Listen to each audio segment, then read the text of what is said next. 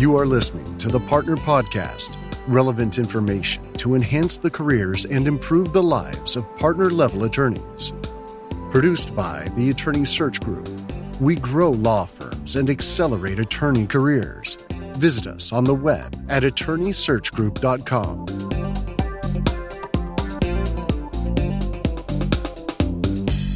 Ed Flanagan is a director of expense reduction analysts in Eastern Pennsylvania, Delaware, New Jersey, and New York City. As an advisor and advocate, his focus is to build strong relationships and deliver comprehensive cost containment solutions for his clients, many of which are law firms. During his tenure with expense reduction analysts, Ed has led reviews of over $950 million in expenses with an average cost savings of 24%. Prior to joining ERA, Ed spent more than 30 years as an auditor, controller, and CFO of commercial and residential development and construction companies.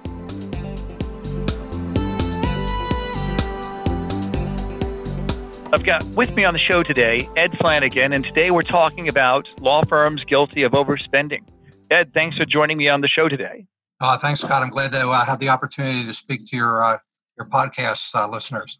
Yeah, absolutely. And I know we've met a few times, and I've gotten to know you, and I was really surprised about the potency that your firm has with law firms in the area of expense reduction. And I'm not surprised that law firms are overspending in certain areas. So tell me about your career progression. How did you go from CFO in the home building industry to a director of a global expense reduction consultancy? Yes, Scott. So actually, I started out in public accounting for a large firm in Washington, D.C. And after 3 busy seasons, I got an opportunity to interview with a large home builder in Columbia, Maryland at the time, Ryland Homes. And I started with them as an internal auditor. And then after a couple of years, they asked me to go down to Houston to be a controller. And then from there, I went back to the Philadelphia area where I was born and raised and worked for Toll Brothers as a controller. And then I moved up to a CFO position for another local builder in the Philadelphia area. And back in 2008, with the home building crash, the firm I was with, we didn't survive. So I had the opportunity to find out more about expense reduction analysts who I engaged during my time as CFO. And I've been with them now for 11 years and work with all sorts of industries. And we've done a lot of work for law firms in the area. That's great. So you've seen how they worked as a client, and now you're working for them. So you've understood exactly how that works. So tell me about what you've seen with law firms. And when you and I talked before, I wasn't surprised because I know that within a law firm, there's just a lot of moving parts. And you've got attorneys that are busy, they're billing time, so they're focused on client need. Even the leaders of law firms are still working with clients many times, and they've got staff, and the staff can only do so much. So tell me, what do you think are some of the areas that you've been able to help law firms in terms of their expense reduction? Yeah, Scott, what you mentioned is exactly right. The law firms we're dealing with are very busy. The administrative staff is swamped, and they don't have the knowledge and the expertise to look at their G&A expenses. And what we've been able to do is to help them in a number of areas, including document storage, office supplies, insurance, site copying, copier leases, banking services, small package freight, telecommunication, payroll processing, all sorts of areas. And we typically go in, and the nice thing is we work on a contingency basis. And if we're successful, we share in the savings over a 2-year period. And after the 2 years, the client gets all the savings. Oh, wow. So it's not really a cost for them at all. No, I mean, other than, some time to get us started with gathering data, we run with the ball. We provide them with a baseline report. Once they accept that, we then go out to the market on their behalf to try to find savings. And the interesting thing is 2/3 of the time, the savings come from the incumbent supplier. So there's no need to switch suppliers in a lot of cases. That's interesting. So if you kind of looked at the top areas where you think there's a lot of waste, where do you think those are within a law firm environment? It's definitely document storage, payroll processing, and the insurance category, both health benefit and business P&C and workers' comp insurance. Well, I sure am glad you didn't say headhunter fees, Ed. So that's good. I was sweating that one. Yeah, we don't get involved with legal fees or accounting fees or headhunting fees because it's tough to compare apples to apples. So why do you think this happens? I mean, well, let me first back up. What are some of the amounts that you've seen? If a firm that has a few hundred attorneys is overspending, what have you seen in terms of the total dollars that they're overspending on? Yeah, I mean, we just worked with a firm down in DC where they had about 250 attorneys, and we saved over $250,000 for them. Wow, that's a lot. That's a lot of money behind the sofa, you know? Yes. Yes. Is it an issue? Why do you think that happens? Is it an issue of people just not paying attention? Are they paying for things more than once? What are some of the reasons why? Well, basically, what it is they don't have the benchmark data. They feel that they're doing a good job, with fiduciary responsibility to get the best pricing, but they don't have benchmark data. They don't understand the supplier's industry and what way is the best to procure and get the best savings. So, by having a third party come in, and we don't get paid by the suppliers, so we're neutral, and the clients like that. So, we're trying to find out what's best for our client, and what we do is we talk to the suppliers and ask them, what's the best way for our clients to save money? And a lot of times, the clients are saying, hey, we need our office supplies delivered every day. And is that really the case? And if you can go from everyday delivery down to 2 or 3 times a week and help the supplier save money, they can pass those savings on to you. That's great. So is there any pushback from the suppliers that you've seen when you come in and work for their clients in terms of cutting the costs and all that? Well, I mean, they're not happy that we're involved, because they don't want to reduce their costs, but they realize that we're not trying to get rid of them as long as they can sharpen their pencil and provide, best pricing that we probably saw from that supplier at our other clients. So, they have to reduce their margins, but, they get to keep the business. Right. That's good. So what are some of the reasons why a firm has not chosen to go with your company or any company in this area? I'm sure you've seen that there may be resistance. Why do you think that exists? Well, a lot of times the clients feel that, they don't have time to take on another endeavor, even though that we've been in business for 21 years. So we try to streamline that process.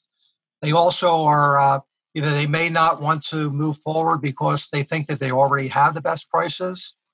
Sometimes an administrative staff member might say, well, if these guys come in and find a lot of savings, that would look bad for me. So, they're the main reasons where we find that they don't engage us. Yeah, that last one, I could see that would be a pretty big impediment to keeping a firm from cutting their expenses just because of how it's going to make somebody look. Have you ever, what advice would you give for a firm that's thinking of doing that, but that might be the reason why they don't go forward? What recommendations would you give to that person? Well, what I would tell them, Scott, is that, we've been doing this for 26 years. So in over 19,000 projects during that time, 90% of the time, our clients are overspending, but they don't realize it. And we would tell them that, our goal is not to make anybody look bad. Our goal is to be part of the team and help them, implement savings. And then the other thing is we track the savings for 2 years. So the administrative staff, one of their responsibilities is to look at an office supply invoice with hundreds of items and make sure they're getting the contracted prices. That's not a fun endeavor. So we do that. We take that on and help them, save time in the administrative area in that way. So tell me then, when you say you track that for 2 years, what does that mean exactly? What exactly do you do in that regard? Yeah. So what we do is every month, part of our negotiation with the suppliers, we ask them to give us a detailed summary of everything that the client purchased. So we don't need to see individual invoices. We just get the summary. And we do 2 things. The first is we compare what they're paying today to what they were paying to what we negotiated the price.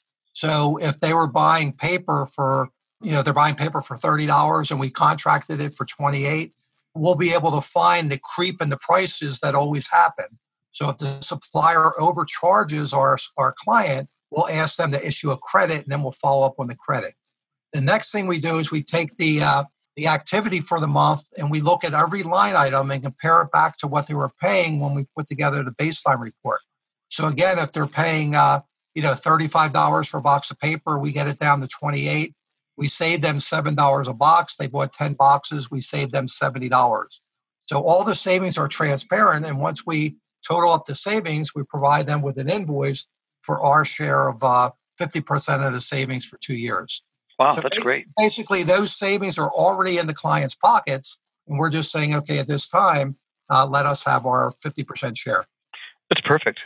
I think that sounds like an ideal business model where what's the downside, Yes. except for some of the other things that we already mentioned. Yes. So tell me then, you mentioned that you're compensated on the tail end. Is there any upfront cost when you work with your firm clients? No, there's no upfront cost. But we do have, in our contract, we do have termination language. If they were to terminate before we get to the point of finding savings, we have to charge them a termination fee just to recoup the time and effort that we put in. Other than that, there's no upfront deposit or anything. So let's just say there's someone listening, there's a law firm leader that's hearing this and says, that's good, but I'm kind of reluctant. Let me see if we can take some initial steps internally before we call Ed and his company. What recommendations would you give to that law firm leader? What would be some initial first steps that you would give to that person to start that journey of saving money on their expenses? Well, if they go out to the market on their own behalf, the thing to do is they need to have benchmark pricing. They need to know what is the best price to make sure that they get that. And that's very difficult to find. And can you give me a definition? When you say benchmark pricing, what does that mean exactly? So in other words, if they're going out to buy paper, toner, pens, and pencils, what in fact is the best price? How do they know they're getting the best price? So we work with a law firm that had over 500 attorneys, and they thought they had great prices for their small package freight, the UPS, FedEx. And here we came in and found another 30%. And they were saying, geez, this is unbelievable. We thought we were in good shape, but they don't really know because how often do they negotiate, FedEx prices? Maybe once a year, maybe once every 2 or 3 years. We have people on our team that do 20 to 30 projects a year. And so let's say, so they cut that by 30%, and then your company's fee is 15%, pretty much of what, or half of what they save, right? That's exactly right. 50% of the actual savings for the first 2 years. Wow. So that's found money for them. It's a good business model for you. Everybody's happy. That's great. So how would they start this benchmark process? How would they get that data? Well, you've got to have somebody that knows the industry and has been out negotiating and knows what the best prices are for all those items. And it's very difficult to have somebody on your team that knows the best prices for, copier leases, for insurance costs, for office supply costs, for document storage. Nobody has that expertise. And we're a global company in 30 different countries. We're actually the largest consultancy of our kind in the world. And this is all we do. What an interesting business. So let's say there's somebody listening to this. Let's say there's a partner that hears this and says, that's a good idea. That's not my area of expertise. That's not my role within the firm. Who within the firm usually is the person that you start with in your dialogue, and then who's the one that signs the contract with your company within the firm? Well, Scott, it's usually the decision maker in regards to overhead costs for the firm. Larger firms may have a CFO, they may have a controller, there may be a partner that's the administrative lead for the team of partners. So it really varies in across different law firms. So it's really that person that has a responsibility to to decide what suppliers are used, and they would be the one that I would talk to and negotiate and sign the contract. Okay, good. So let's say if a firm says, Ed, this is interesting. We like the idea. We're just so busy over here. There's no way we could do this. How much work really is involved for the law firm when they work with you, noting that they're usually very busy? What's the reality? How many man hours does it take for them to get all the data to you? And what's expected as the relationship continues? Yeah, the nice thing about working with us is that, again, we've done this for 26 years. All of our clients are super busy. So we try to streamline the process. So instead of sending us thousands of invoices, all we would need is one invoice from each supplier. And then we would provide them with a letter of authorization to put on their letterhead. And that letter of authorization allows us to negotiate on their behalf, allows us to gather data, but not to make any changes. So with that letter and the one invoice that gives us the account number, we can reach out to the supplier, let's say it's Staples, and ask them to give us a year's worth of activity. The next step is we need to talk to the people at the firm responsible for the various categories. Let's say it's office supply, and we need to ask them, why are you using the current supplier? What are your service requirements and things like that? Because if we're able to find savings, it's all predicated on as good or better quality and service. So once we get all that data, we'll put together a very detailed baseline report that'll list what they're spending in total, what they're buying for every SKU number, and what their current prices are, and what their service and quality requirements are.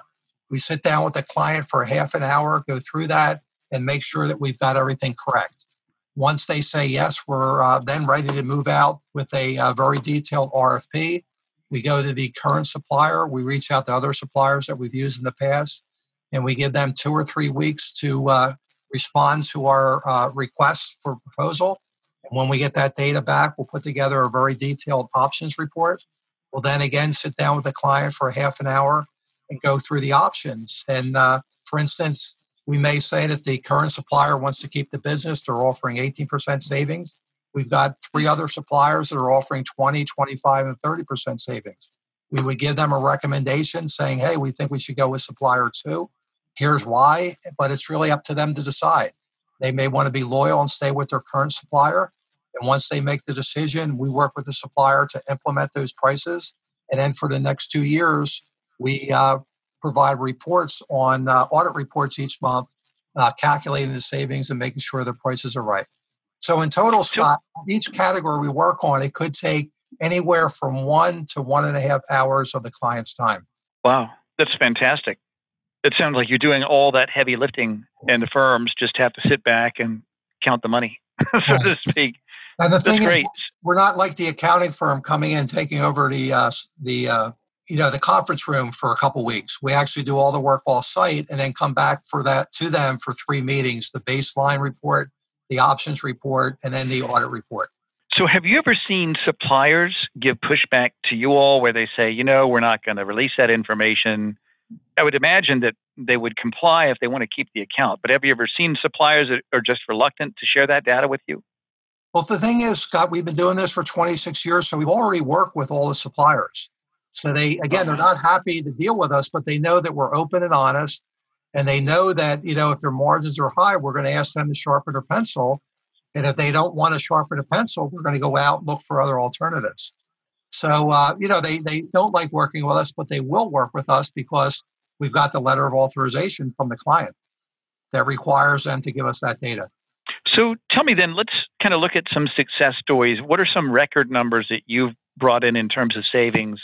Let's kind of look at maybe a smaller law firm, less than 30 attorneys, one that's kind of a mid-sized firm, 30 to maybe 150, and then a larger one, 150 and more. What are some of the amounts that you've been able to bring in terms of savings through your work to these firms?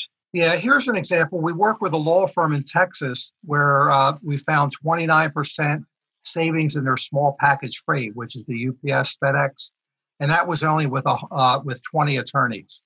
We did another project for 20 attorneys in an Ohio labor and employment law practice and found 21% in their telecommunications wireless cell phone cost. And what does that translate into in terms of actual dollars?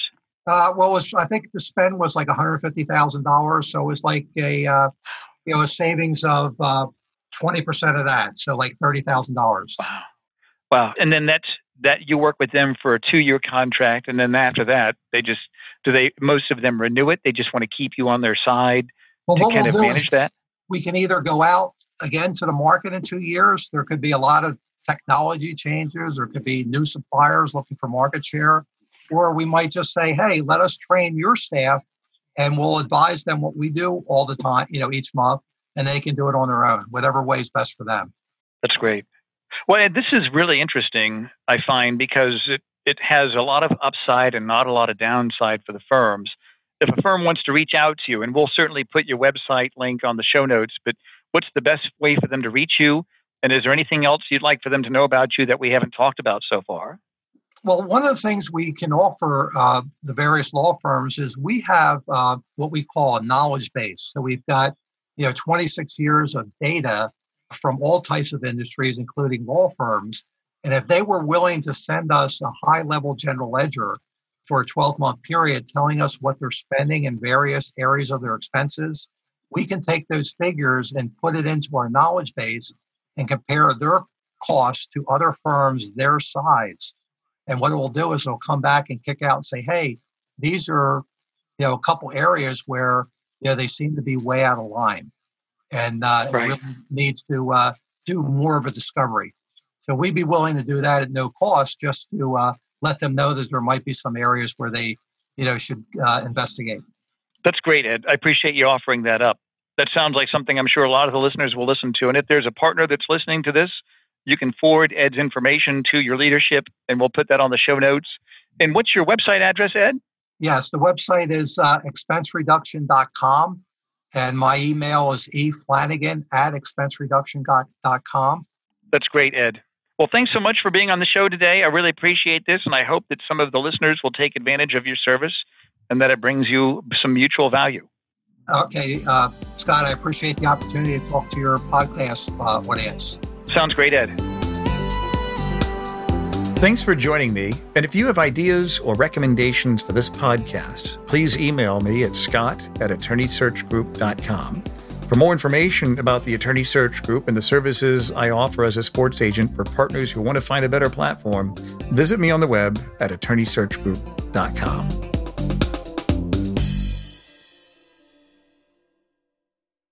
This podcast is a part of the C-Suite Radio Network. For more top business podcasts, visit c-suiteradio.com.